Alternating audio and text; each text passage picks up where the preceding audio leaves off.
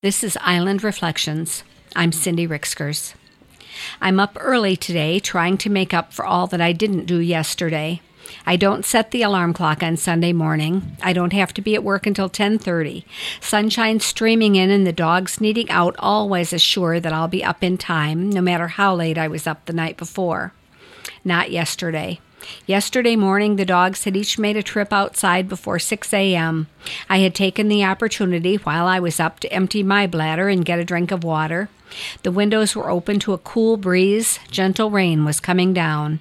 I was cozy and warm under a heavy comforter, with Rosa Parks curled up at my feet, Darla snoring from her bed close by. A cloudy sky blocked the morning sun. There was nothing to drive me from my bed.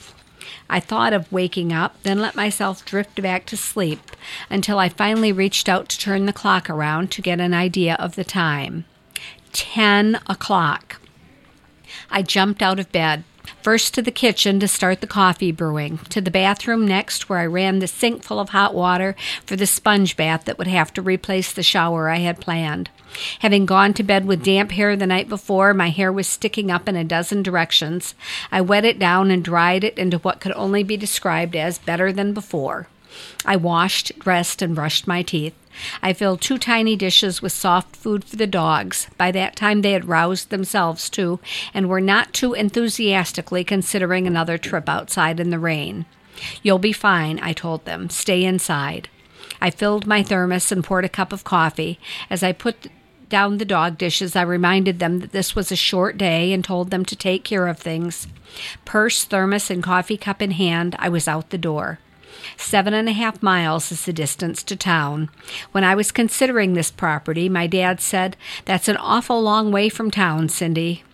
At that time, I was living outside of North Branch, driving 10 miles to bring my daughters to ballet lessons, 15 to visit my parents, and more than 20 for my classes in Flint, Michigan. 7 miles seemed like nothing until I moved here. Gas prices are high. I consolidate trips. I almost never come home and then go back to town, no matter what exciting event is taking place. The roads are, for the most part, unpaved, narrow, and curvy, often littered with fallen branches. One must always be on the lookout for wildlife. Chipmunks, black squirrels, wild turkeys, and white-tailed deer think nothing of crossing the road without warning. So I did think about Dad on Father's Day and his sage advice about the long distance from town as I made my way to work.